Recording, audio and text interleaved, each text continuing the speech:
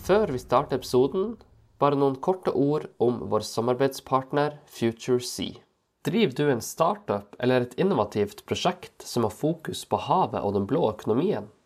Da burde du vite om FutureSea, et nasjonalt vekstprogram arrangert av DNB og Norge, som hjelper selskaper å ta sitt neste steg.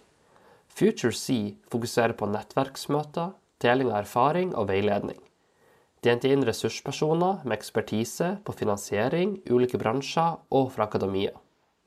I tillegg til tematiske samlinger med gode innledere og eksperter, får du mellom samlingene oppfølging av rådgivere, mentorer og personlig coaching fra Olympiatoppen.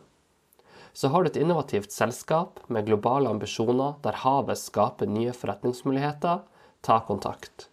Mer informasjon ligger i episodebeskrivelsen, og husk, 20. januar er søknadsfristen til FutureSea Accelerator. Da kan vi starte episoden med gründer og investor Kåre Stene.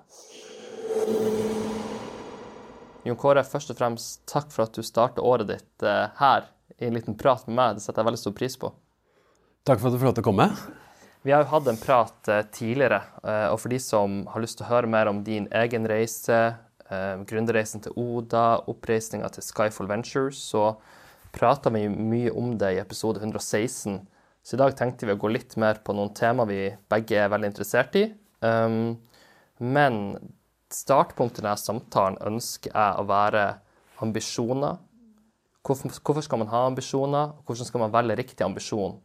Fordi at du holdt jo et innlegg, husker jeg, på DNB Next, ikke så veldig lenge siden, hvor det med ambisjoner er en ganske viktig tema for deg, både som gründer og som investor. Kan du fortelle litt om ambisjoner, hvorfor betyr det noe, og tankerekkene dine på det? Jeg tror fra et investorperspektiv, og det å jobbe som en investor i et tidligfase ventureselskap, så er jo ambisjoner egentlig en nødvendighet, fordi vi leter etter investeringsobjekter som har potensial til å gå 50-gangeren, 100-gangeren. Det er jobben vår, det er det vi leter etter. Og sånn så krever det ambisjoner for å komme dit. Men ser man på ambisjoner som konsept, så tror jeg det er en av forutsetningene for i det hele tatt starte nå. Jeg tror vi er jo opptatt av mennesker, eller vi leter etter mennesker som tør å ha store ambisjoner, som ønsker å virkelig endre verden på et eller annet sett.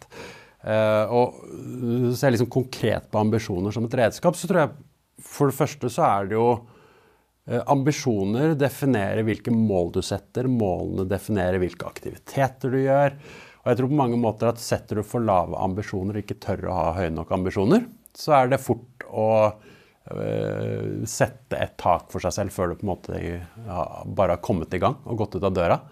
Så sånn sett så er det igjen det å ikke tørre å sette høye nok ambisjoner er jo jeg på en måte skaper et tak og begrenser egentlig mulighetsrommet i forhold til hva du skal få til. Tenker du egentlig at hvis man da setter en feil ambisjon enten på sine egne vegne eller for selskapet, så er det også en litt sånn skummel reise fremover da, fordi at da kan det hende at du ikke klarer å nå det du kunne ha nådd. For som du sier, det taket er også litt psykologisk. Ja, jeg tror også en forutsetning for å ofte nå disse store ambisjonene, så er det å feile.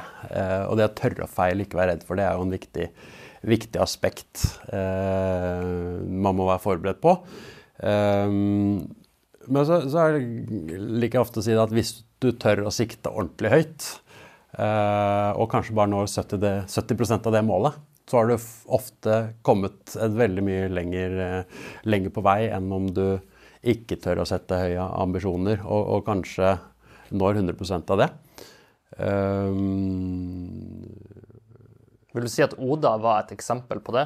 Oda var nok et eksempel på hvor vi turte å være veldig ambisiøse. Kanskje det var mange som klappet oss på skulderen og syntes vi var litt søte som hadde såpass høye ambisjoner, men vi hadde jo en ambisjon om å revolusjonere norsk dagligvarehandel. Det var det som var kraften i det vi ønsket å gjøre. Og så tror jeg et annet aspekt med ambisjoner er jo at og det man kanskje reflekterer på etter å ha vært gjennom en reise sånn som med Oda, er jo å se at det arbeidet som skal til for å lykkes med store ambisjoner versus kanskje litt mindre ambisiøse prosjekter. Ofte er det like mye innsats, det er like vanskelig, like mye blod, svett og tårer, og man har 24 timer i døgnet. Så det er litt sånn forundret, sant? Sitter du med det rette teamet og sikter på det rette målet, så er det sånn sett ikke nødvendigvis vanskelig å lykkes med noe stort versus noe som ikke er like ambisiøst. Og så tror jeg et annet aspekt som også sier at det er færre som tør å prøve på de virkelig store, hårete målene. Så plutselig eller ofte så er det slik at det er mye mindre konkurranse både om kundene, kapitalen og de ansatte i et rekrutteringsperspektiv, når du tør å gå stort også. Har du, eller hva vil dine 2 cents være på janteloven i dette perspektivet da? Så jeg vet ikke, jeg har aldri helt følt janteloven direkte på kroppen. Det er en fantastisk bok som heter Where's Your Flying Car, som beskriver noe som forfatteren kaller det Machiavellian-effekt. Men man snakker at som en innovatør som vil gjøre nye ting, så kjemper du mot 2 ganske sterke krefter, og det ene er de etablerte, som har veldig mye å tape på at ting endrer seg. Det er liksom en massiv kraft du absolutt ikke skal undervurdere, spesielt som en gründer, eller som en som ønsker å endre noe. Og den andre kraften du på en måte motkjemper er at veldig mange mennesker tror ikke på noe nytt før det har vært der i 6 måneder, eller man over lang tid har sett det eksistere. Og det får til sånn der skepsis mot nye ting.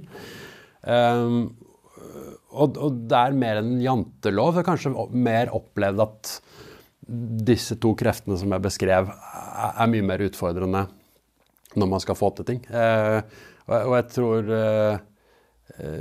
tar man Norge som kulturelt, så opplever jeg at er man en underdog, er man Askeladden, så får man vanvittig mye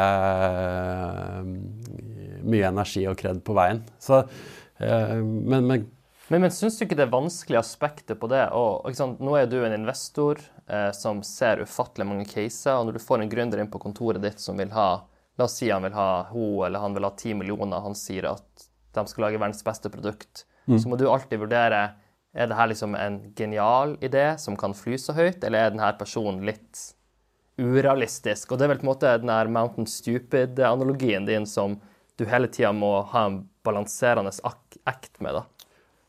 Altså, jeg tror noe av den erkjennelsen man gjør seg etter å ha vært med på en reise som det Oda har vært, er jo og i parallell også har investert i en del selskaper som gjør det virkelig bra, og som gjør ting bedre enn noen andre i verden. Så blir man jo bevisst at det å faktisk skape noe som er unikt, og som er bedre enn noe annet sted i verden, det er mulig, og det er mulig å gjøre det i Norge. Og verden er full av eksempler om dette. Jeg synes det er fascinerende å se på disse store teknologiselskapene som i dag er blant de mest verdifulle selskapene i verden. Ser du på historien på hvor de kom fra, så er det jo litt sånn som du skriver, det er fortsatt disse ambisiøse drømmerne som virkelig har lyst til å gjøre noe og skape en stor endring. Og for vår del så er det de menneskene vi leter etter. Men så vet vi at det er jo ikke lett. Men jeg tror en forutsetning er at du har ambisjonene til å faktisk nå den drømmen. At du, det er litt sånn som vi sier, ok, hvor er hockeystick-grafen, eller hvor er denne grafen som viser at inntektene dine skal skyte i vær i år 5? Og så merker vi ofte at det er enkelte gründere som kanskje vegrer seg litt for å vise denne grafen, og merker med en gang de trykker sliden, så er det sånn rett i piggen ut og sånn forsvarsposisjon. Og så tror jeg det som er viktig for oss som investor er å høre resonementene, forstår det hvor mange kunder det innebærer, hvilken pris er det, hvilke produkter, hvilke forretningsmodeller er det som skal oppnå på en måte denne veksten. Og for vår del så er det hvis du ikke klarer å vise oss at du har vært gjennom denne reisen, så blir det også litt sånn mindre interessant for oss da. Men jeg tror det er jo akkurat de menneskene som tør og sette de ambisjonene. Og så blir litt jobben vår å gjøre, har dette teamet forutsetningene for å få det til? Og det er kanskje noe av det mest spennende med jobben, at vi leter etter eksepsjonelle mennesker som har forutsetningene til å få til eksepsjonelle ting. Men sånn kul parallell til akkurat det aspektet der, det er jo, og det kan man kanskje oppleve litt sånn i næringslivssetting, og snakket om janteloven og litt sånn forventninger, og der synes jeg vi i Norge henger litt bakpå når det kommer til verdiskapning og det å bygge selskaper. Sånn liten tro på at vi faktisk kan få til enorme ting. Men trekker du parallellen over til idrett, så er det jo nesten en forutsetning at vi skal få olympiske mestere på løpende bånd, ikke bare vinteridretten, men også sommeridretter.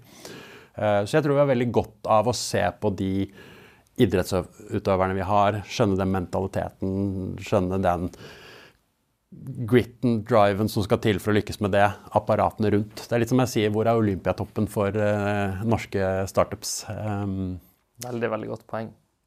Jeg tenkte litt på siste tema før vi skal inn i de trendene jeg har lyst til å prate om i dag. 2024 har startet, renten har gått betydelig opp, og det er ingen tvil om at det er mange gründerselskaper som virkelig får kjenne litt på presset når de skal gjøre en ny runde, hente nok penger, kapitalmarkedet er litt mer selektivt kanskje. Du har jo stått der som gründer og som investor i veldig, veldig mange år. Hva er liksom ditt viktigste råd hvis noen hører på oss nå, og enten skal gjøre en fundraising, eller føler at ok, nå er makroklimaet hardt, og det treffer businessen. Tenker du at det er nå liksom de beste selskapene finner det ekstra giret for å komme seg gjennom det her, eller har du liksom andre refleksjoner? For det blir jo litt hardere tider nå på kapital, skulle man tro. Altså det er helt åpenbart at kapital med renter som har gått i været, så har kapital blitt dyrere. Og sånn sett så finnes det andre steder å putte pengene sine, hvor du kanskje ikke får den samme oppsidemuligheten, men du får en god nok oppside til en helt annen risiko. Så kapitaltilgangen har jo helt åpenbart blitt mindre, og man ser jo det på global målestokk at ventureinvesteringer, eller investeringer i tilfase teknologiselskaper, børsnotering har gått drastisk ned. Det vi opplever fra investorsiden, og det er jo at de selskapene som grunnleggende har noe godt på gang, som virkelig løser et problem, som klarer å løse problemet for kundene sine, etablere traction, de klarer å hente penger. Så sånn sett kan være noen klisjéaktig å si det, men jeg tror jo forutsetningene for å få fundet opp et selskap i dag er vanskeligere enn det var gjennom 2020 og 2021 spesielt. Men igjen så krever det at selskapene raskere kommer til kjernen av det å drive god business. Så min spådom er at en del av de selskapene som starter nå har tøffere vilkår, men som igjen krever at skal de overleve, så må de bygge bedre selskaper, og det tror jeg er en positiv konsekvens over tid. For de som evner å bygge under tøffe tider, de bygger en helt annen robusthet, som jeg tror sånn sett i det lange løpet er bra for selskapene, og også for investorene. Helt klart. Så når vi snakket om å gjøre en ny episode, så diskuterte vi hvilke tema vi skulle snakke om, for jeg hadde lyst til å angripe noen trender, og det er ikke nødvendigvis at de her trendene er det som objektivt sett er de mest spennende, men vi synes i hvert fall det er ganske spennende, og det er ingen tvil om at de trender litt også. Skal vi starte med trend nummer 1, som er longevity. Jeg vet ikke om den norske oversettelsen blir på en måte levealder, livskvalitet. For jeg tror ikke vi har et perfekt oversatt ord, men for å koke det ned så handler det vel om at det er en stor megatrend på at mennesker nå måler flere parametre i kroppen sin, ønsker å leve lengre. Noen sier de ønsker å leve for evig. Jeg vet du selv har vært litt investert i det her av ren nysgjerrighet, og også sett masse caser på det, men hvordan vil du på en måte innlede det temaet som heter longevity da? For det virker som at det har skutt fart de siste årene. Jeg tror menneskets søken etter ungdomskilden og evig liv, altså den stammer vel tilbake så lenge vi har spor etter menneskeheten. Så jeg tror jakten på udødelighet er vel ikke noe ny. Jeg tror det som fanger min interesse rundt dette her. Jeg henger jo litt sammen med den forskningen som har kommet nå, bevisstheten rundt hvilke prosesser inni kroppen det som gjør at vi blir eldre. Hvordan selve aldringsprosessen.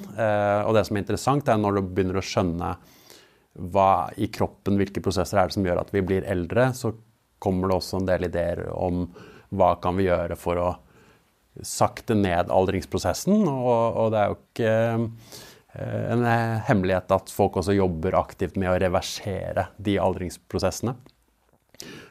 Og dette som en konsekvens av masse forskning, at du har ulike teknologier med datakraft, AI blir brukt masse inn mot i biotech-spacen nå, men jeg tror liksom den kombinasjonen som du også nevnte med wearables, teknologi, visualisering, det å skape innsikt. Hvis du ser på, ganske fascinerende å se hvordan bedrifter drives med KPI-sett nesten ned på sekunddrift. Ikke sant? Du vet alt hva som skjer fra sekund til sekund, minutt til minutt, dag til dag, måned til måned, år til år. Har liksom full kontroll på KPI-settet ditt og veldig datadreven, men går du tilbake og ser på hvordan vi tar valg basert på egen helse og egen kropp, så vi har en kropp som gir oss signaler og snakker litt, men det mange eksperter nevner at kroppen har en tendens til å snakke ganske sakte. Så jeg tror liksom kombinasjonen av at man nå, både på et livsstilsett, ser at det går an å gjøre ganske mye grep som har en positiv effekt på hvordan kroppen eldes, i kombinasjon med mer og mer innsikt om hvordan kroppens tilstand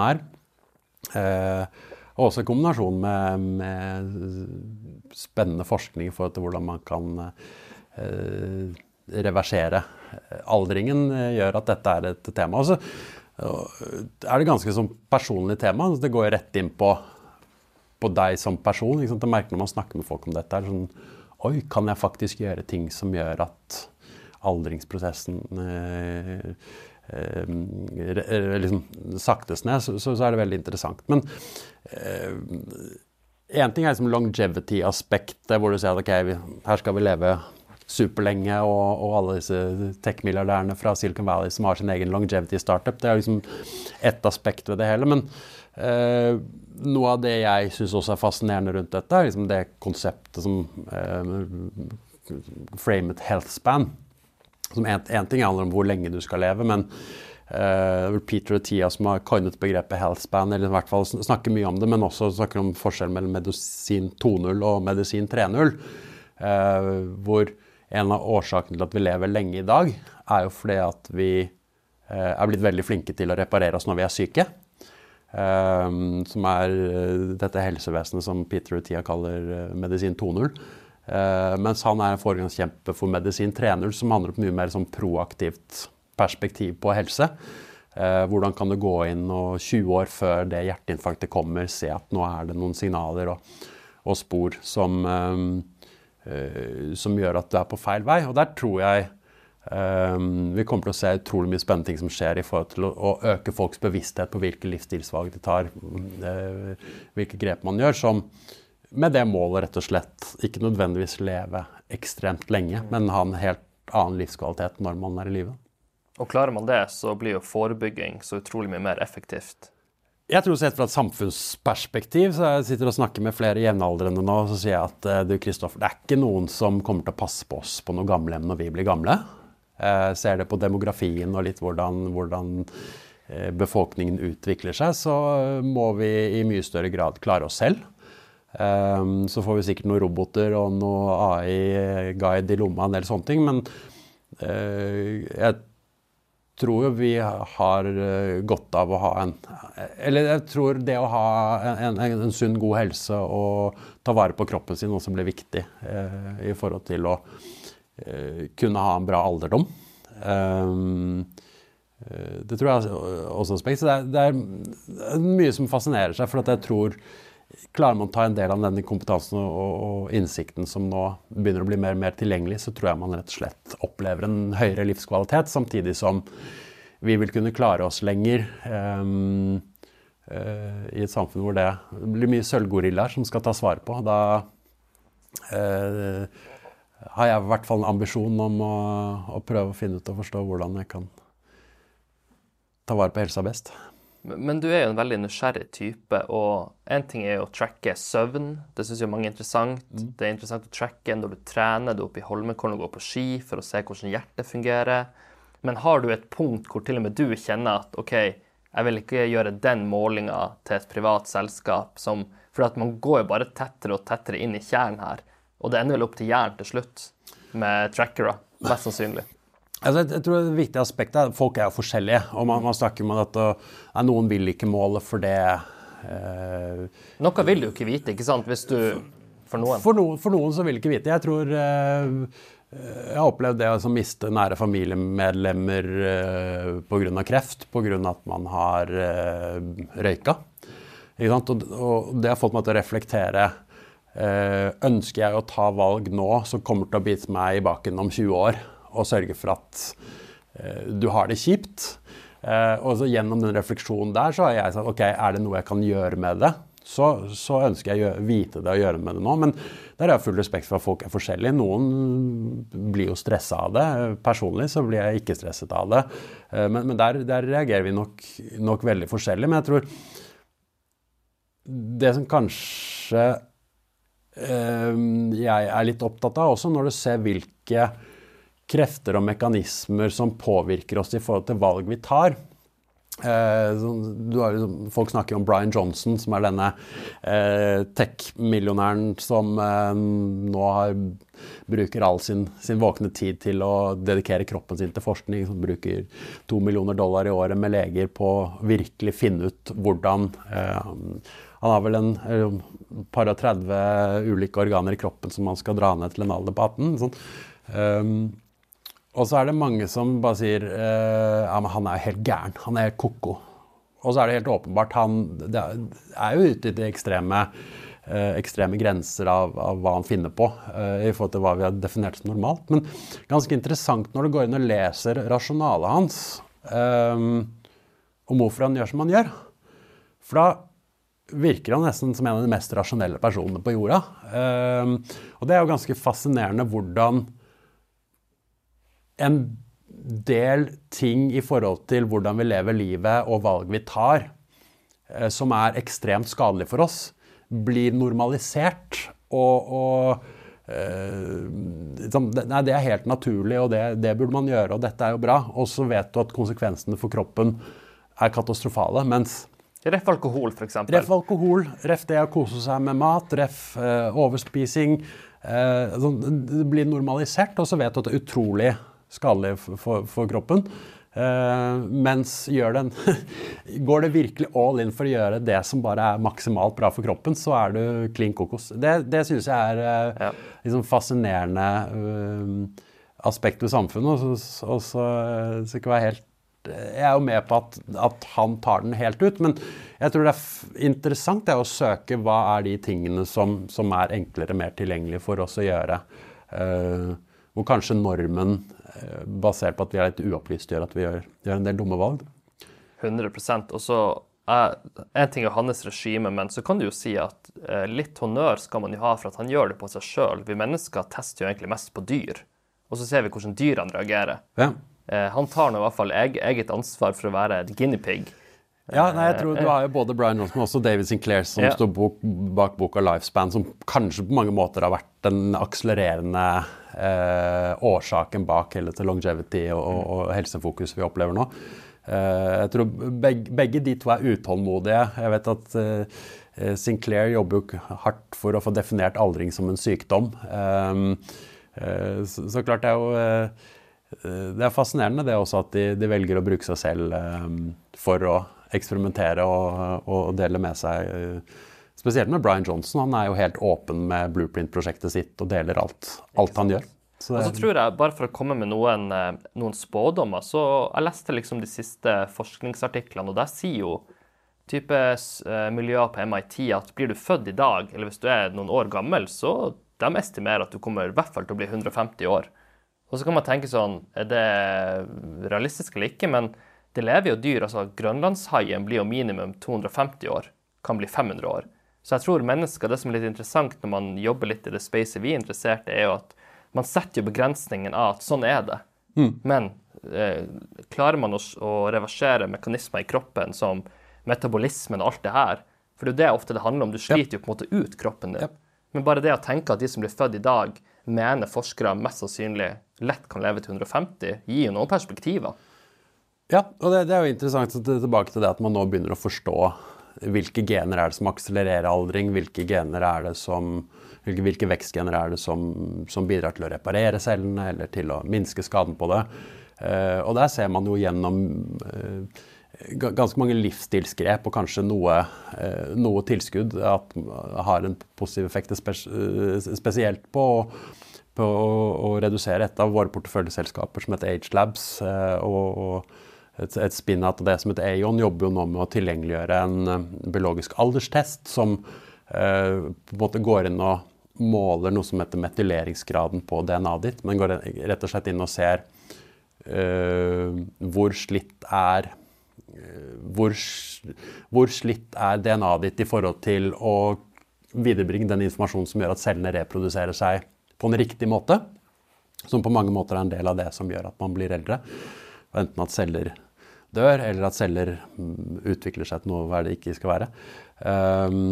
Så det sånn at man ser man begynner å kunne bare gjennom livsstil påvirke ting. Og så jobbes det jo aktivt også med metoder og behandlinger som aktivt vil kunne reversere disse tingene. Og det sier jo det, så klarer vi å holde oss liv i 10-15 år til, Kristoffer, så vil teknologien være der at hvor man kan holde ut så lenge man bare vil.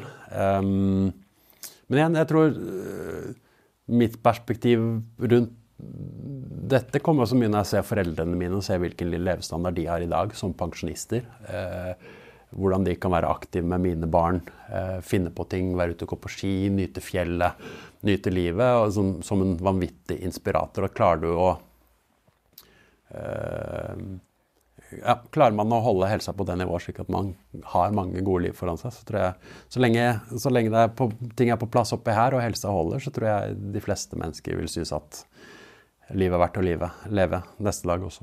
Helt enig. Bare for å avslutte longevity, har du noen spådommer eller oppfordringer, bare for å liksom avslutte det kapitlet som trend 1?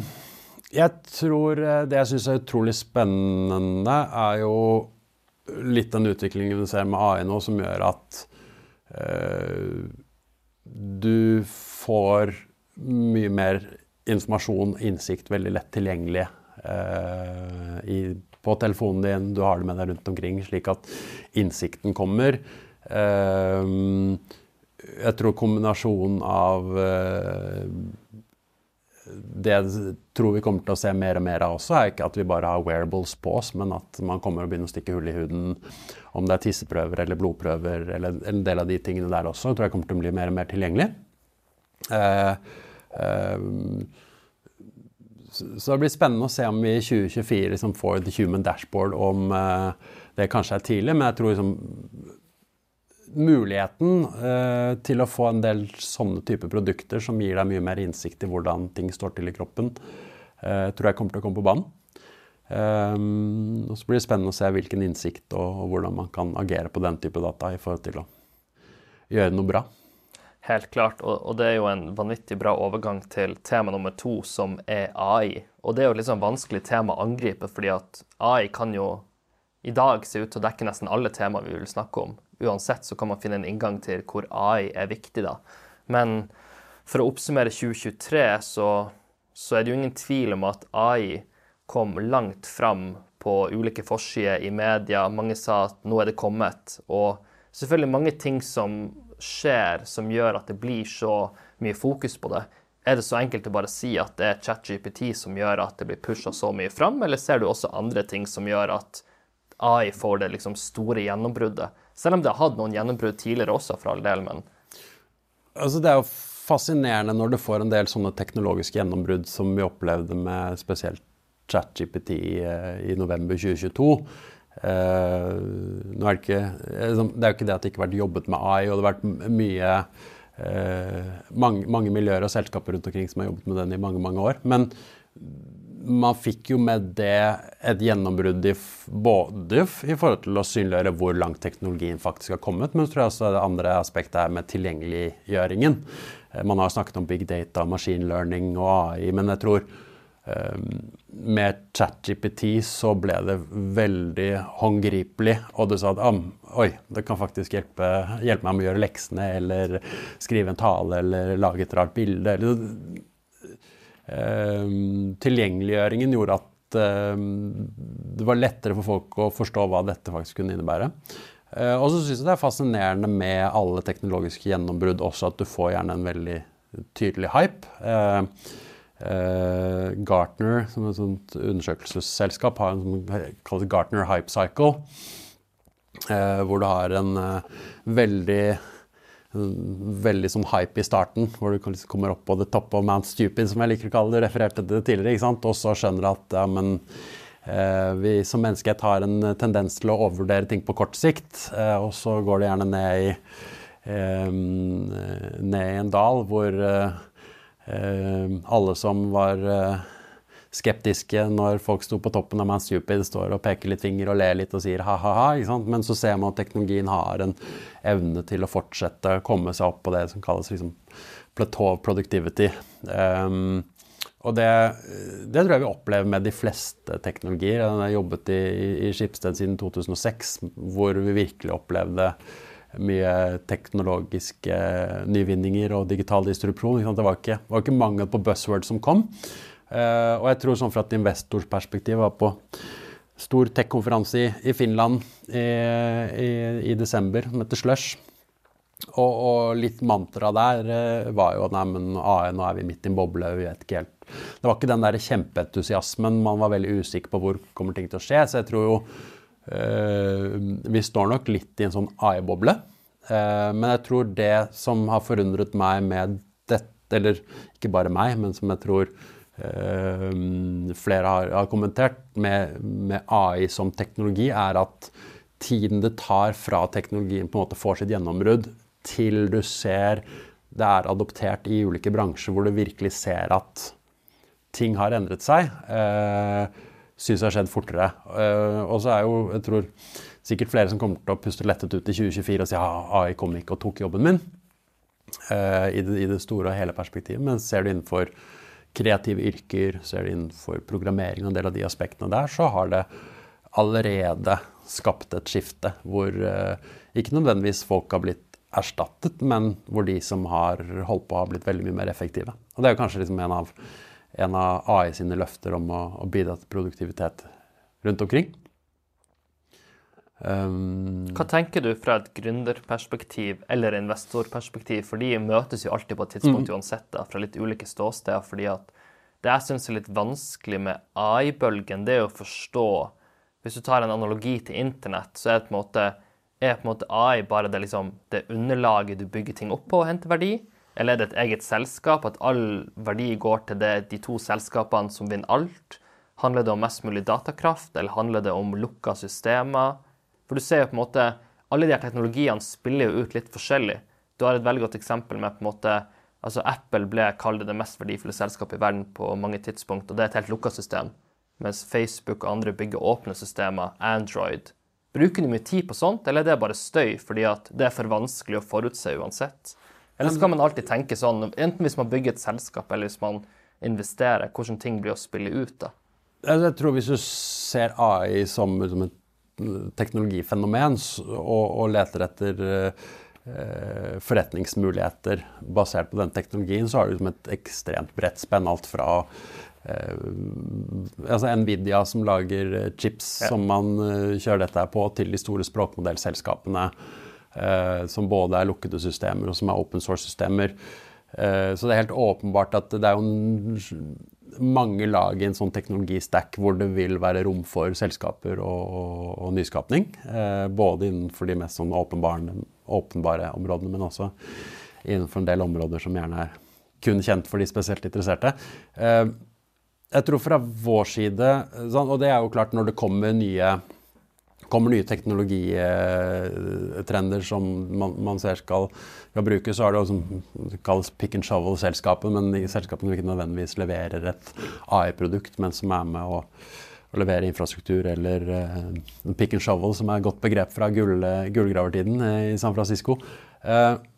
Det som jeg tror vi leter etter, og som kanskje sånn aspekt man glemmer å fokusere på i denne massive hypen hvor alle tenker at nå skal jeg lage AI-selskap. Nå skal jeg lage AI-selskap, eller nå kommer verden til å endre seg, og man løper litt rundt som hodeløse høns, så jo tilbake til konseptet med at hva det et selskap gjør. Et selskap løser problemer som verdt å løse, det vil si at det en kunde som villig til å betale for det. Og det jo et sånt fenomen vi ser ofte med nye teknologier, og også med AI nå. Det en sånn standing joke at du må bare si at du et AI-selskap når du skal ut og hente penger, eller bytte ut .com med .ai, så du hot i investors øyne. Men det jo tilbake til det hvilke problemer du skal løse. Jeg tror helt åpenbart at den teknologien som man nå med generativ AI og det muliggjør, åpner et vanvittig spennende rom for å løse problemer på mange nye måter. Og de selskapene som evner å løse problemer på nye måter, de selskapene som blir spennende å følge. Og der tror jeg kanskje etablerte selskaper i dag som allerede løser problemer, som har en kundemasse, som har et verdiforslag til kundene sine. Jeg tror de kanskje står i en like god posisjon om de evner å forstå hvordan kan AI styrke det problemet de allerede løser for kundene sine, det verdiforslaget de har da. Men igjen, sant, det jo jeg tror vi kommer til å vokse opp og ha, sant, når de neste telefonene kommer som AI first, som har integrasjon for en helt annen kompanjong i livet. Ganske spennende hvilke underliggende muligheter som der da.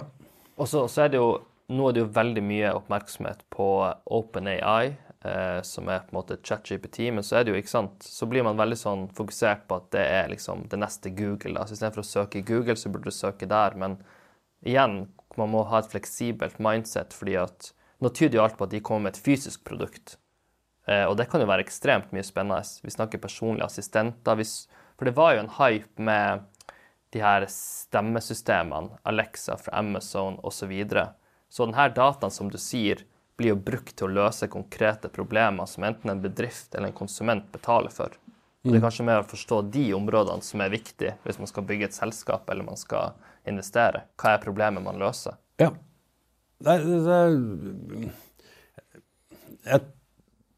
Det ganske mye spennende use case. Mange vi tar det Sam Altman fra OpenAI, mye han snakker mye om hvordan kan du gjøre intelligens abundant, hvordan kan du sørge for at alle har tilgang på den intelligensen som finnes her på kloden, og hvordan kan du ha den i lomma.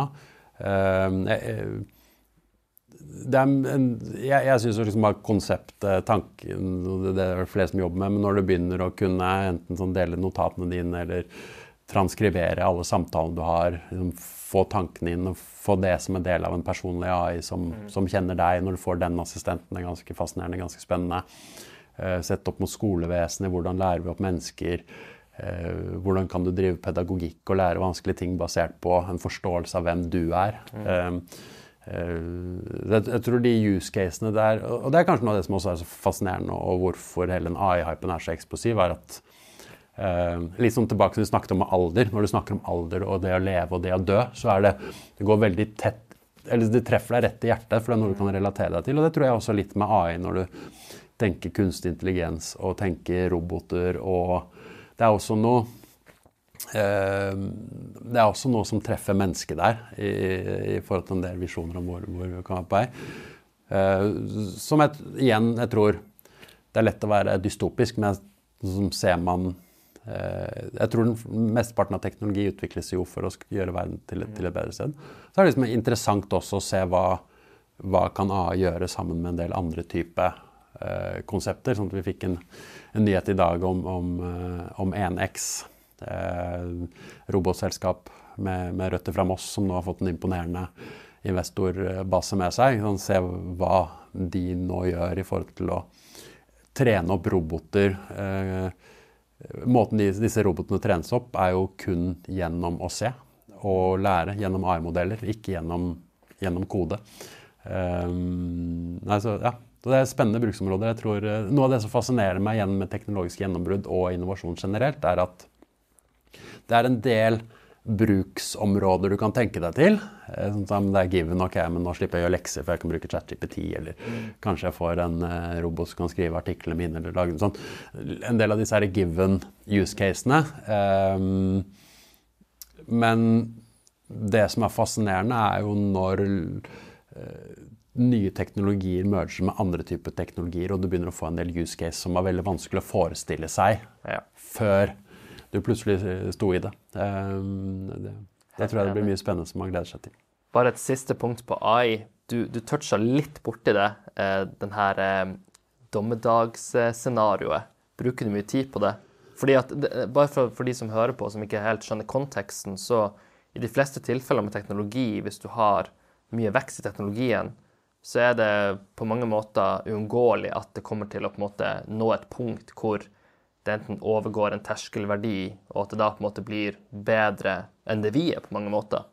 Og da vet man ikke konsekvensen, eller hvis det kommer i feile hender, eller sånne ting da. Bruker du mye tid på sånt, eller tenker du at folk spiller det litt høyt opp? Jeg tror nok ikke folk spiller det høyt opp. Jeg tror konsekvensen av hva teknologien som kommer kan brukes til jeg tror eksemplene på kjipe bruksområder ganske mange. Og det å liksom jobbe for å være aktivt bevisst i og finne ut hvordan vi skal jobbe mot det. Jeg synes for så vidt de meningene når man jobber aktivt på høygir om å lage regelverk og i hvert fall være bevisst potensielle fare. Jeg tror liksom klart, det jo sånn ofte med veldig mange typer teknologi, så hvis du tar internett i seg selv, hvor mye drit som finnes der, og hvor mye faenskap som har på en måte kommet gjennom det, gjennom psykologisk angst, gjennom manipulasjon, gjennom you name it, med the dark web og sånne ting. Så det helt åpenbart at det finnes negative sider ved mye teknologi. Personlig så jeg litt sånn teknologioptimist og ser ofte lyst på verden og alt, og ikke den beste til å se hverken hindre eller risker. Så det nok ikke det jeg bruker mest tid på. Men jeg veldig glad for at det aktører som bruker tid på det, og som tar det på alvor. Jeg tror det viktig, og det fascinerende å se hvordan man faktisk har løpt ganske fort. Man kritiserer jo litt for å se om disse reglene kan hindre innovasjon og stagge oss, men det som jeg kanskje synes har vært positivt med også den utviklingen, den synliggjøringen her av det, at man har fått en veldig bevissthet og nysgjerrighet også hos styringsmakter og en del av de som kanskje ikke har vært like teknologinysgjerrige, som nå virkelig har fått øynene opp at de må være på plass. Helt klart. Har du noen spådommer til året på AI? Jeg tror en siste refleksjon, hvis vi skal liksom legge det kapitlet bak oss, jo at nå det jo åpenbart i en ekstrem hype-fase. Så man skal kanskje bare ha det som et bakteppe, fordi at vi skal over til et nytt tema, som også har vært i en hype-fase på neste tema her, men hva liksom bare sånn avsluttende refleksjoner, gründere, investorer, folk som interessert i space, at nå det mye medvind, og det ikke noe galt i medvind, men man må også vite at det medvind, på en måte. Ja. Nei, jeg tror det var noen som fleipet med det når OpenAI lanserte denne GPT-storen, som jeg tror faktisk ble lansert i dag. Jeg tror den plutselig åpnet, så var det sånn, ok, nå tok de nettopp livet av 1000 AI-selskaper, og jeg tror dette blir spennende å se om jeg har rett i spådommen, men jeg tror nok mange av de selskapene som starter og tror at her skal du få noe, nok kommer til å måtte legge ned. Men når jeg ser hvor fort utviklingen skjer, og hvor fort man klarer å adoptere nye use caser, så det en teknologi hvor jeg opplever at modningstiden og tiden det tar før man begynner å se dette her i applikasjoner mye kortere enn det har vært for andre teknologier. Helt klart. La oss ta neste tema, krypto, blockchain. Vi snakket om hype. Jeg føler krypto for de som interessert i krypto, så det på en måte, det litt sånn, du må liksom skille folk med om de har vært interessert i det her området eller ikke, for at har du vært interessert, så har du vært i en ganske sånn heftig berg-og-dal-bane i mange år med opp- og nedturer. Og nå må vi vel si at i dag har det skjedd mye som vi snakker om allerede, men vi har akkurat fått flere godkjennelser av fond med verdens største finansielle institusjoner som faktisk kommer live med Bitcoin-fond. Og det må jo sies at det er ganske store nyheter hvis man ser de lange linjene og hvor det startet til hvor vi i dag, da. Ja. Ganske spennende hvor vi kommet. Ja, det kjempespennende, og det handler også litt om hvilken inngang man har hatt til blokkjedeteknologi og til krypto, hva som har fascinert den, hvilke investeringer man kanskje har gjort, og hvilke forhåpninger man har hatt til det. Jeg tror jeg jobber sammen med Espen Malmo, som partner og dagleder i Favorittbøker. Han skrev sin mastergrad om blockchain og bitcoin i 2013, og har hatt et litt sånn intellektuelt faglig perspektiv på blokkjedeteknologi som en teknologi som muliggjør desentralisert tillit, programmerbare penger, mekanismer for å ha digital store of value, et sånt digitalt gull som man snakker med bitcoin. Så jeg tror liksom vårt perspektiv inn, og vi har gjort den gjennom Skyfall, har vi gjort flere blokkjederelaterte investeringer, og mye basert på, som vi snakket om tidligere, mennesker med ambisjoner og med forutsetninger, og som bygger selskaper vi mener har livets rett, og som vil tåle tidens tann. Det ene selskap som heter Nansen, som blir omtalt som Bloomberg for krypto, men som tidlig inn har bygd kanskje beste overvåkningen, eller surface to signal som de kaller det, men hva skjer på de ulike blokkjedene.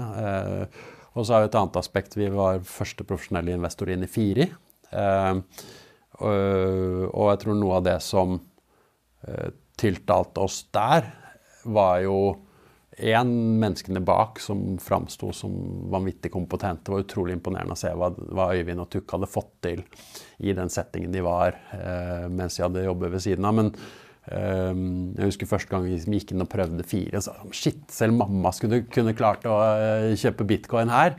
Jeg tror liksom fleipa med Tukk med det mange ganger, som Firi, so your mother can buy bitcoin. Men hele approachen med å bruke Vips, bruke bank-ID, bruke et språk og kundereiser som føltes trygge, det var noe som føltes riktig for oss, men så tror jeg også de hadde gått hånd i hånd med finansmyndighetene, hadde ikke tatt noen shortcuts, hadde et langsiktig perspektiv på dette her, hvis vi skal gjøre dette, så må vi gjøre det ordentlig, og det bærer de frykter av i dag. Som nevnte, bitcoin eller krypto generelt har jo hatt det røft etter 2021, og det har vært skandalen har stått på rekke og rad, med FTX som snakker Enron-skala på impact her, så det er jo ikke småtterier. Men klart å se hvordan Firi da har stått støtt som en liksom trygg lokalhavn som folk har sognet til når ting har vært litt røft. Det har vært interessant å se, men jeg tror liksom for vår del eller i hvert fall for min del, så ser jeg på dette som en teknologi som bedre enn den infrastrukturen som ligger tilgjengelig i dag, og så kan folk si, ja, men hvorfor skal vi forbedre det som allerede til en viss grad funker? Og så tror jeg at en sånn fascinerende refleksjon jeg har hatt, jeg har en del både CFO og CFO bekjente i mer etablerte selskaper, men som ikke helt fremmed for det å bruke blokkjeder til ulike ting og handle valuta. Klart det interessant når de begynner å se sånn, shit, det irriterende å gjøre en transaksjon via banken på selskap, og det tar 2 dager, og de tingene der, når du vet at det bare kan gå veldig mye fortere. Så for vår del så det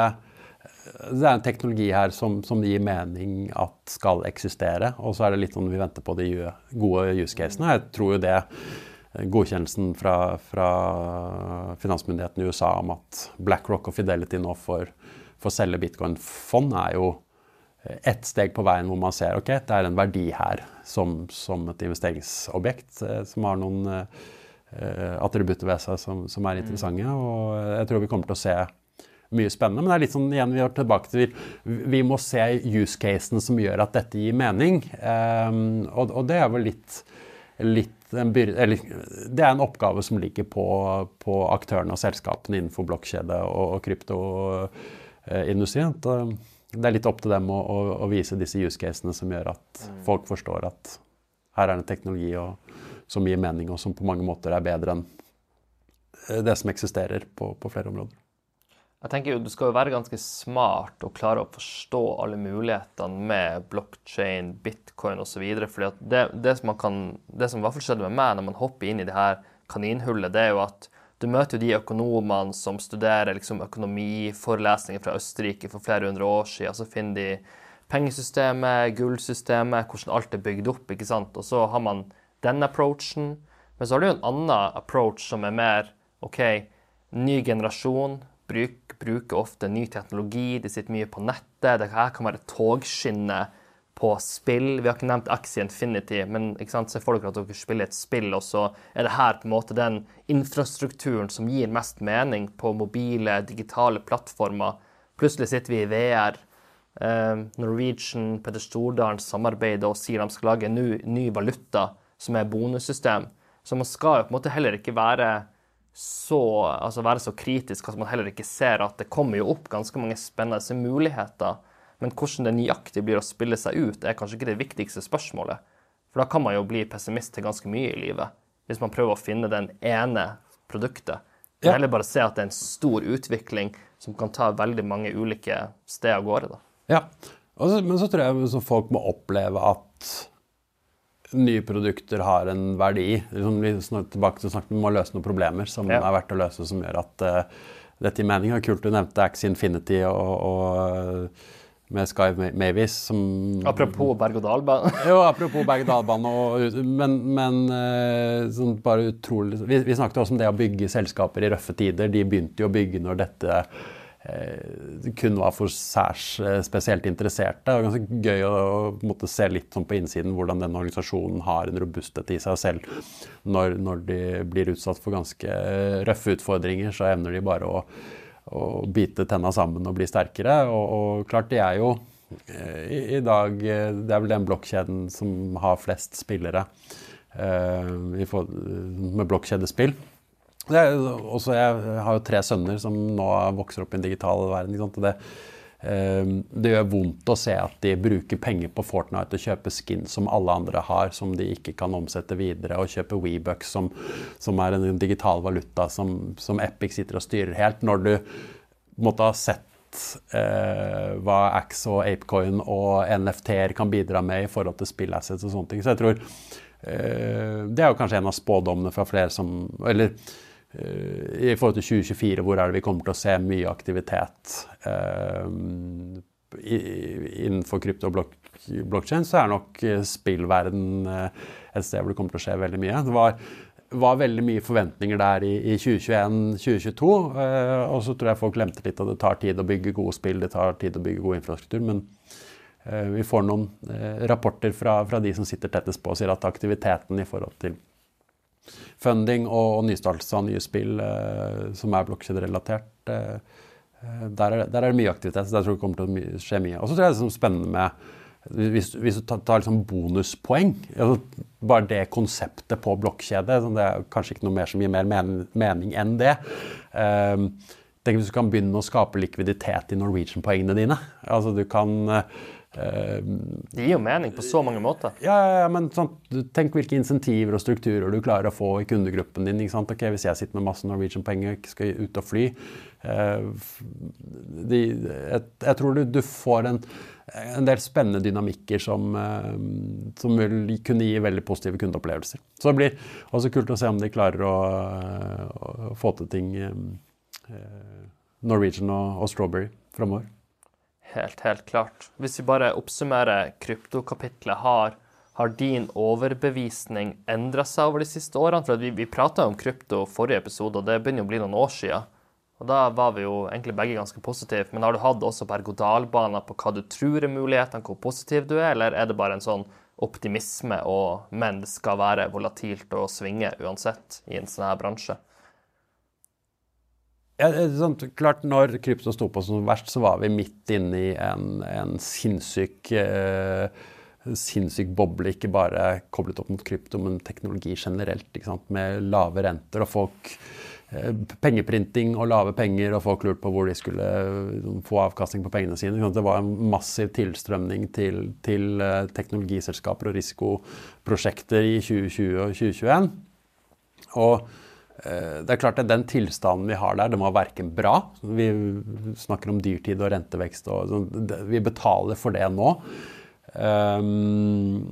Og det var liksom ikke sunt på noen som helst måter. Og så det jo litt sånn typisk med venture, for hva det vi investerer i venture? Vi investerer jo ofte i disse selskapene som kommer ut med disse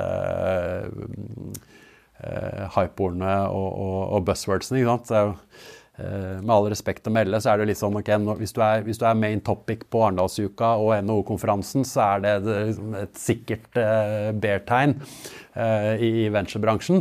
Sånn som man ligger jo hele tiden i fronten og leter, ok, hva det neste nye nå? Men igjen så har vi 10-årsperspektiv på de investeringene vi gjør. Så når det kommer til vår liksom, tro på krypto, så det fordi at vi underliggende tror at det en teknologi som bedre enn den som gjeldende på mange måter i dag, og det åpner opp for veldig mange use cases som gir mening, og vi ser det allokert mye kapital fra store, smarte investorer, og spesielt veldig mange talenter og flinke folk som bruker tiden sin på å bygge use cases der, som gjør at jeg tror dette en kraft som kommer til å komme, men det kommer til å ta tid. Men jeg tror man må ha troen og tørre å stå gjennom bølgedaler når man som teknologioptimist. Helt klart. Og så var det jo en av kritikkene til Bitcoin var jo hvor mye strøm det tar, og det tar oss jo over til neste tema, som det siste, kall det trendtema vi skal snakke om. For du har jo blitt litt nysgjerrig på kjernekraft, og det har jo ikke manglet på strøm- og energidebatter i det siste i Norge, og egentlig overordnet også da. Men hva var liksom, hvordan havnet du i kjernekraft-kaninhullet da? Det jo litt både som meg som personlighet, men også litt hva du jobber med, at sånn at man igjen, hvilke krefter det der ute som skal løse de store verdensproblemene, hva det som har kraft til å endre verden, som utrolig fascinert av innovatøren, og liksom se tilbake i tid, og hvordan innovatøren har vært en ekstremt viktig bidragsyter inn i å bare skape en bedre verden, skape bedre muligheter for alle, gjør at man litt sånn av natur på utkikk etter å forstå hvilke teknologier det som har på en måte en disruptiv og transformerende kraft. Men mye inn mot fusjon, så det startet liksom jeg prøvde virkelig å forstå sånn at hele klimaaspektet, klimakrisen, hva problemet? Hva det vi skal løse? Ikke sant? Så skjønner du fort at måten vi skaper energi på i dag problematisk. Som kraftproduksjon i seg selv, men også når du ser på bruken av kraft. Så det både hvordan man bruker kraft, men også hvordan man skaper kraft, en av de store synderne i forhold til klimagassutslipp. Og så det jo litt sånn, når du prøver å legge sammen et regnestykke for at hvor mye kraft bruker vi i dag, hvor mye kraft kommer vi til å trenge, et annet aspekt sånn at vi blir flere mennesker, og en del av løsningen på klimakrisen også at vi elektrifiserer veldig mye, sånn økende kraftbehov. Så blir det sånn at du står og ser på renewables med vind og sol og batterier, og du hører at det et regnestykke som ikke går opp. Så det tror jeg liksom var første grepet. Så begynner man å lete litt, ja, men hva skal man gjøre når det ikke går opp? En annen liksom kul ting, vi har et selskap som heter Enode, eller Enode, i porteføljen vår, som har et av liksom, verdens kuleste investeringsselskaper med på eiersiden, som heter Lower Carbon Capital, som en og alene jobber med på en måte, how to unfuck the world, som de sier det, eller unfuck the planet. Og de lanserte plutselig et helt nytt fond som bare skulle gå på 2,5 milliarder kroner, eller 250 millioner dollar, som bare skulle gå på fusjon. Jeg tenkte, yes, begynte liksom å grave litt til dette her. Og så tror jeg det litt sånn tilbake til litt det som kanskje så fikk meg trigget inn på et konsept som blokkjedeteknologi og en del andre sånne type ting. Det liksom når du begynner å se, ok, hva det de smarteste investorene gjør? Hva det de smarteste menneskene gjør? Hva det de smarteste folka på MIT driver med? Så begynner plutselig sammen her, det faktisk en del som det begynner plutselig å poppe opp en del fusjonsselskaper, og så tror jeg gjennom det også ble en interesse. Ok, fusjon, det noe som fortsatt uløst. Selv om det fascinerende sånn Helium Fusion, som et av de ledende fusjonsselskapene i verden, har på en måte inngått strømavtale med Microsoft i 2028 og et svært stålselskap i 2029. Så begynte å skje ting som kom der, og så begynner man også å bli bevisst hva med den kjernekraften som finnes. Og jeg tror en ting som jeg heller ikke helt fikk til å stemme, og som et sånt argument jeg ikke kjøper, det når folk snakker om med kjernekraft. Nei, men kjernekraft, ta fisjon, som den kjernekraften vi har i dag, det en teknologi som aldri kommer til å treffe læringskurven. Og hva betyr det å treffe læringskurven? Jo, det betyr at når du treffer læringskurven, så effekten at for hver nye på en måte, enhet du produserer, så går prisen ned fordi at du får standardisering og mer kompetanse, og du klarer å dra ut kostnadsgevinster, og over tid som får teknologi som kan være dyr i starten, det blir billigere og billigere. Solkraft jo bare et ekstremt eksempel hvor læringskurven har gjort at solkraft har blitt veldig, veldig billig. Og når folk sier at nei, men kjernekraft det treffer ikke læringskurven, så kjenner jeg at okay, men hvorfor gjør det ikke det? Og så ser jeg at det ikke på grunn av at teknologien ikke utvikler seg, men det på grunn av reguleringer, det på grunn av juss, det på grunn av sikkerhetsaspekter. Så det mange sånne type ting som man ennå ikke har fått gode løsninger på, som gjør at det ikke nødvendigvis blir billigere. Men så begynner man å se at det skjer mye spennende her også. Og så tror jeg for min del så det sånn totaliteten av at det et regnestykke som ikke går opp, om man ikke bruker teknologi som allerede eksisterer i dag. Og igjen, jeg tror våre barn eller våre barns barn kommer til å se tilbake på vår generasjon og bare riste på hodet og si hvorfor gjorde man ikke mer for å bare utvikle den type teknologien. Så det litt sånn nysgjerrigheten her, og så det at jeg tror eksisterende kjernekraft, eller fisjonskjernekraft, som på en måte i vinden i mye debatter i dag, en helt nødvendig komponent i forhold til å både ha nok energi fremover i en energimix, og derfor viktig at vi fortsetter å videreutvikle og bli bedre på det. Og så som teknologioptimist så tror og håper jeg at man også kommer til å lykkes med fusjonsenergi en eller annen gang i fremtiden. Men jeg ikke noen klimaekspert, men sånn som jeg tolker de signalene fra det siste klimatoppmøtet, så det jo veldig mange land som sier at det gapet vi har så stort at vi må bare kjøpe kjernekraft uansett hvor dyrt det Vi snakker Midtøstenland og veldig mange andre land, og vi trenger bare se til nabolandene før det blir investert ganske mye, så fra et sånn norsk perspektiv, selv om vi av og til litt treg i Norge, så kommer jo det her i veldig mange land nå. Ja, bare se nabolandet vårt Sverige. De har vel satt bestilling på to tradisjonelle store kjernekraftverk allerede, og har en ambisjon om å ha 10 sånne små modulære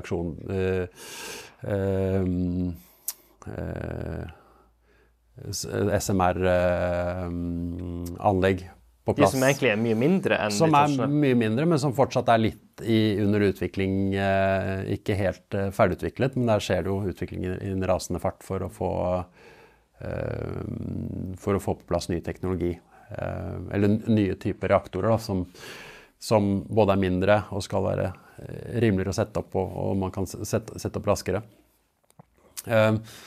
Så helt opp, ja, det tydelig at det bare å se på nabolandet vårt, så ser vi at en veldig offensivt. Og så tror jeg Det liksom fascinerende også når du ser, jeg tror det var Microsoft det som nå hadde dedikert en helt egen språkmodell, LLM-språkmodell, for å optimeres til å skrive søknader for å sette opp atomkraftverk i USA, for hele den prosessen var så omfattende. Og det tror jeg også litt med blanke ark, at det sånn, går det an å leapfrogge hele den prosessen der litt, og se hvordan kan man gjøre dette mer effektivt og kostnadseffektivt, som interessant da. Og så det og så opplever jeg kanskje noe av den debatten av de som mest imot, liksom tilbake til de aktørene du kjemper mot som en innovatør, de etablerte som kanskje har andre interesser i kampen der. Helt klart. Men da, hvis vi skal avslutte nå, så har vi gått gjennom longevity, AI, blockchain og kjernekraft. Og så jo egentlig, kall det siste temaet, vel så nysgjerrig å diskutere med deg, jo politikk. Det ikke så ofte at seriegründer, investor hopper inn i politikksporet, men jeg kjenner jo deg, og jeg vet at du har veldig mange tanker som omhandler politikk, fordi at politikk omfatter jo egentlig oss alle på en eller annen måte. Enten det gir insentiver, eller det gir på en måte hindringer. Og nå det jo et ganske sånn hett klima i forhold til at veldig mange gründere og investorer syns at vi nå setter opp veldig mange hindringer som sikkert for mange føles ganske unødvendig. Hvordan vil du på en måte gå inn i det politikksporet? Og det et veldig stort tema, men hvis vi skal holde det til næringslivet, prosjekter Norge kan bygge, Norge AS sin reise fremover, hvis vi holder det til det da, hva tenker du overordnet? Hvor vil du si nå-situasjonen En ting som skuffer meg litt, og det kan du se på dagens styringspartier, jo liksom videreføringen av ganske polariserende retorikk. Så jeg aldri sett at liksom, polariserende politikk eller retorikk veldig konstruktiv, og jeg tror noe av det kall meg en negativ eller pessimist, men sånt, man ser jo litt sånn Kodak og Nokia-tendenser på AS Norge om dagen. Vi en olje- og gass dopet nasjon, som på mange måter har levd kjempegodt på det, har et fantastisk velferdssamfunn. Men jeg tror historien full av nasjoner som har mistet sin storhet, og selskaper som har mistet sin storhet på grunn av complacency på godt norsk, men at man ikke tar inn over seg hvilke utfordringer man står overfor i fremtiden. Og jeg håper jo at en av de store debattemaene i valget i 2025 kommer til å være Norges næringspolitikk, og spesielt hvordan ser du på GDP om 20 år, så for klimaets skyld, så for klimaets skyld skal man kanskje si at man håper at olje og gass ikke står for en like stor del av norsk verdiskapning, men på den annen side så det en ekstremt stor utfordring for det landet her, for det den verdiskapningsmuskelen som skal til for å erstatte de inntektene, den ikke skapt over natta. Og det å ha en polariserende fordelingsdiskusjon i en tid hvor vi mye heller burde diskutere hvordan vi skal skape noe som kan fordeles. Det har jeg litt sans for. Jeg tror, for å sitere Magnus Marsdal, som sånn sett på ytterste venstre side, han sier at ok, jeg tror at det viktig at vi har små forskjeller i Norge, og det en av forutsetningene for at vi har et godt og trygt samfunn. Men akkurat nå så må vi finne ut hvordan vi faktisk skal ha noe å fordele. Og før vi kan fordele, så må vi skape. Og det jo ene, det bildet vi står overfor med olje- og gassinntekter som kommer til å utfases, og som kommer til å bli en mindre del. I boka Black Swan så snakkes det om julekalkunen som på mange måter skal trekke noen paralleller til hvordan man opplever samfunnet, se oppvoksende generasjoner og hvordan vi har det, ikke sant? Det føler litt som julekalkunen i november, hvor tenker jeg, kan livet bli bedre nå har vi det godt, ikke sant? Og så plutselig så kommer slaktedagen, og da ikke livet like lyst, og som sagt bare ta et tenkt eksempel da, men ta med det Commonwealth Fusion og Helium Fusion jobber med, noen av de smarteste menneskene som kommer ut fra MIT og SpaceX og flere av disse miljøene her nå som virkelig jobber for å lykkes med fusjonsenergi. Ikke sikkert de klarer å gjøre det, men tenk den dagen de klarer å gjøre det, og det å være olje- og gassnasjon da, det ikke nødvendigvis liksom beste posisjonen å være i. Så kanskje liksom det etterspør i dag politisk, det ene å få en mer konstruktiv, samlende retorikk, fordi vi må stå samlet. Den utfordringen vi står overfor i forhold til å skape verdi for Norge fremover en kjempeutfordring. Og så må man tørre å ta et standpunkt, man må tørre å ha en grand plan. Hvor det store politiske prosjektet, og så det også opp imot en del ganske mange massive teknologiske trender vi står overfor nå, som kan endre verden slik vi kjenner det. Hvis vi ikke klare der, så tror jeg vi kommer til å få det tøft. Så det ikke bare det at det ikke nok mennesker til å ta vare på oss når vi blir gamle, Kristoffer. Da blir det utfordrende å se hvordan regningen skal betales. Så liksom jeg etterlyser det store næringslivsprosjektet. Jeg tror for så vidt vi i en ganske unik posisjon den dag i dag i forhold til at vi har en pengebinge som kan brukes ganske klokt og ganske smart. Noe jeg synes fascinerende med jobb i venturebransjen at du egentlig tar ganske små lodd, men med en vanvittig høy oppside. Og jeg tror bare for å dra en parallell, jeg tror det var 14 milliarder dollar som oljefondet har brukt på et havvindprosjekt som et av disse grønne infrastrukturprosjektene. 14 milliarder dollar. Hvis du tar totale fusjonsfundingen i menneskehetens historie, så den på 6 milliarder dollar. Så klart ser du hvilke redskaper vi har liksom, med ganske små andeler av det vi sitter med, så kan vi være med å påvirke veldig mye, hvis vi vil, og hvis vi tør å ta en strategi på dette her. Så jeg tror vi har veldig mange gode synspunkter. Jeg tror, liksom for å highlighte en av mine rollemodeller, og som jeg har fått lov til å jobbe litt med opp gjennom tiden, men som virkelig har imponert meg, og som jeg synes norske politikere bør lytte til, Torry Pedersen, tidligere sjefredaktør og direktør i VG, som på mange måter var primusmotoren for VGs overgang fra en papiravis til en nettavis til en mobilavis, og har blitt et case-eksempel på studier rundt omkring i verden, og som på mange måter kroneksempler på hvordan du skal håndtere det. Clayton Christensen med Innovators Dilemma, hvor du som en aktør med en cashflow og har det ganske bra, også ser at hvis ikke vi tør å kannibalisere på vår posisjon, så kommer noen andre til å gjøre det. Hvor VG et kroneksempel, og Kodak og Nokia ikke det. Men litt for å ta elefanten i rommet da. Det veldig vanskelig å vite nøyaktig hva konsekvensen men Norge jo et lite land, vi ganske få mennesker. Det veldig få som har lyst til å jobbe i næringslivet. Det veldig få som har lyst til å jobbe døgnet rundt i næringslivet. Og veldig mange av de som sikkert vi begge kjenner som åpenbart ekstremt flink, pakker jo snippsekken og drar til Sverige eller andre land. Og så kan man si at det isolert sett jo kanskje ikke krise i dag, men jeg tror jo man skal kunne snakke litt om at de ringvirkningene har jo litt å si på sikt. For man danner seg jo nye nettverk, man får nye venner, man får nye vaner. Og det kan jo ikke være kvalitetstegn for prosjektet AS Norge, at for å ta idrettsanalogien, at våre største idrettsstjerner tenker at Norge, det ikke der det bra å bygge en butikk. Nei, absolutt ikke. Tilbake, jeg tror man må skape gode forutsetninger og rammebetingelser, og så det litt som det. Det er mange som tar til orde for alt det skumle med AI, og så det mange som tar til orde for formuesskatt og de aspektene også i Norge, men jeg tror det jo...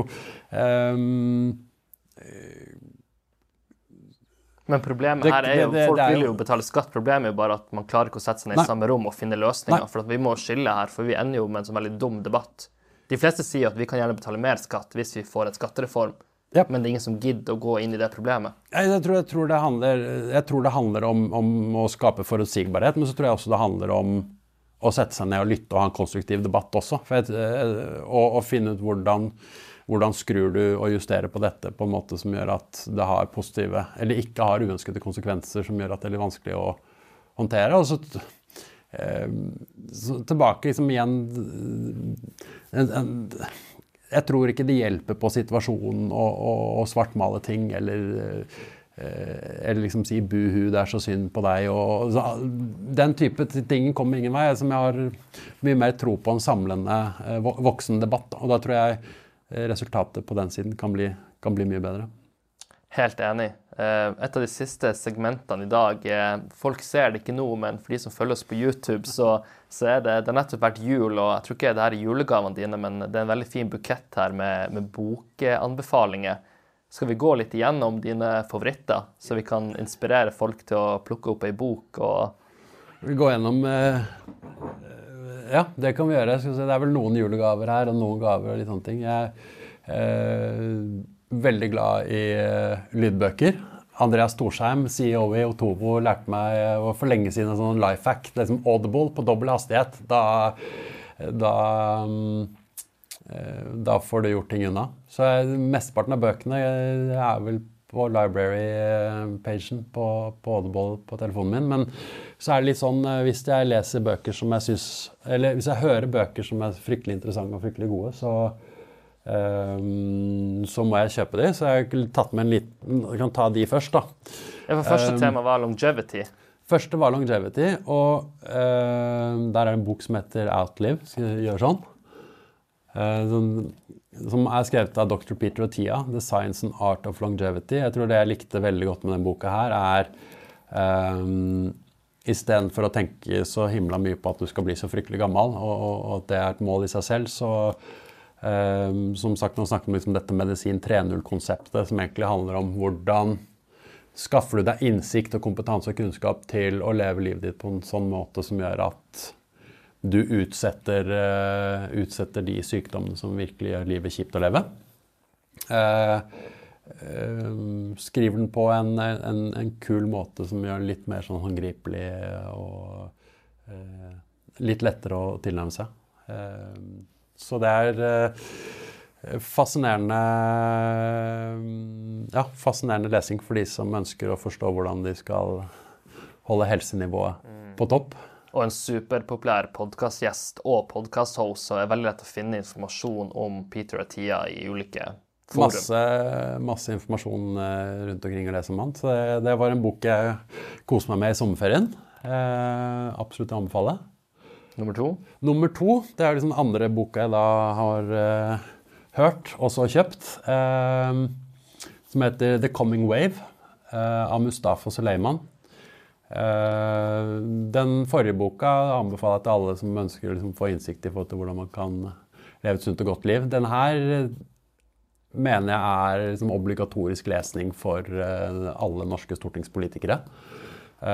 Mustafa Suleiman var co-founder av DeepMind, som på en måte var første kanskje sånn ordentlig virkelig gjennombrudds AI-selskapet. Fra Google, eller? Ja, før Google. Ja. DeepMind ble vel kjøpt opp av Google, tror jeg. Ja.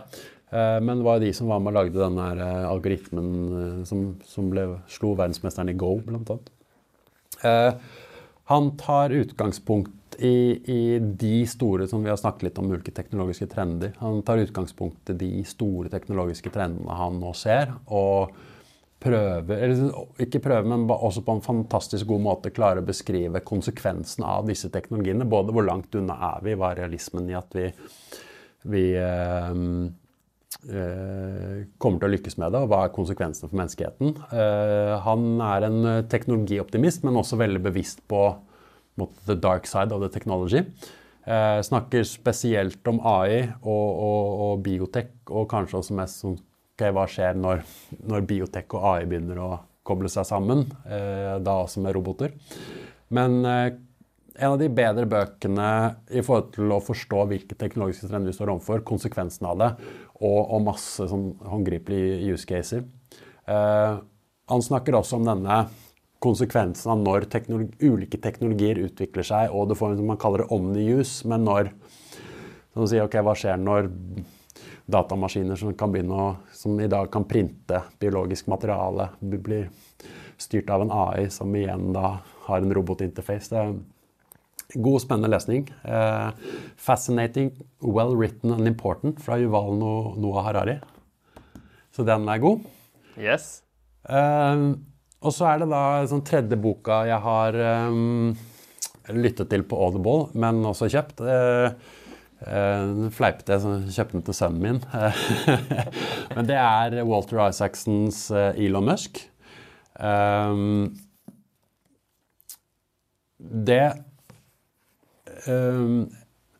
Etter som har vært med på en Oda-reise og vet hva som skal til i forhold til å plukke opp telefonen og kjøpe de reolene, duct tape, Raspberry Pi-computer under på en tralle du har kjøpt på jula,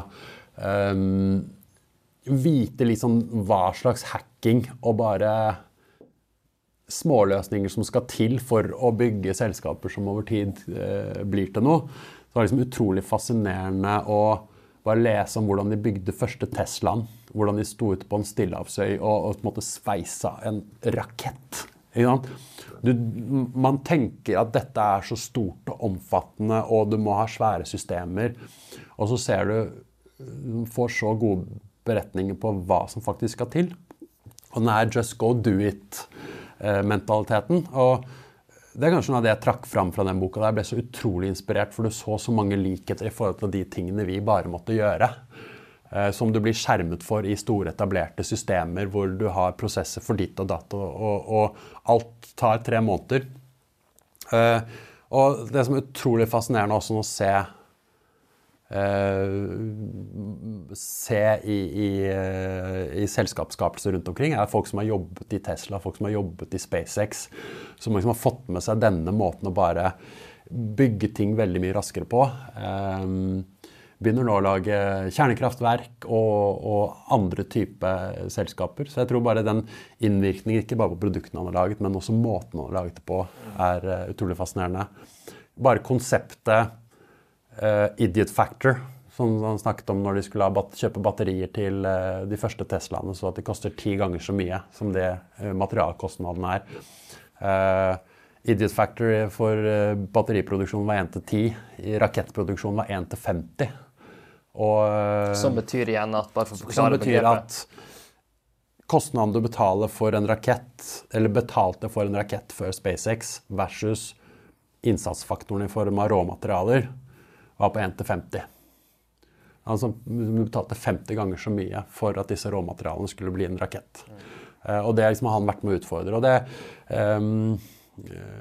skal anbefale til slutt en veldig kul podcast når vi kommer liksom på kjernekraftaspektet, men sånn, innenfor kjernekraft så har man jo sett at i dagens fisjonskraftverk så ser man at en idiot factor 1-99. Og da tenker jeg, da det noe galt med systemene. Da, som en innovatør og som en gründer, så det skriker etter muligheter. Helt klart. Så det 2 bøker som jeg har fått i gave. Denne fra min kone, jeg vet ikke om det som heter Stjålet fokus, av Johan Harry. Som denne boken nettopp hva verden trenger nå, sier Oprah. Handler jo egentlig om hvordan dopaminjaget til skjerm og alle de aspektene der hele tiden fanger oss. Det jeg synes bra med den boka der, at den forklarer veldig mye hvordan ulike mekanismer fungerer, og hvordan vi blir lurt. Så jeg tror det liksom bare bevissthetsaspekt. Kanskje til alle som har barn der ute, som bruker fryktelig mye skjerm, så denne en veldig god bok. Og så folk som kanskje har vært på Netflix de siste månedene, det her ikke tilfeldig at det her kommer til slutt nå? Nei, ja, det ikke tilfeldig, så denne fikk jeg av min mor til jul. Så dette Be Useful fra Arnold Schwarzenegger.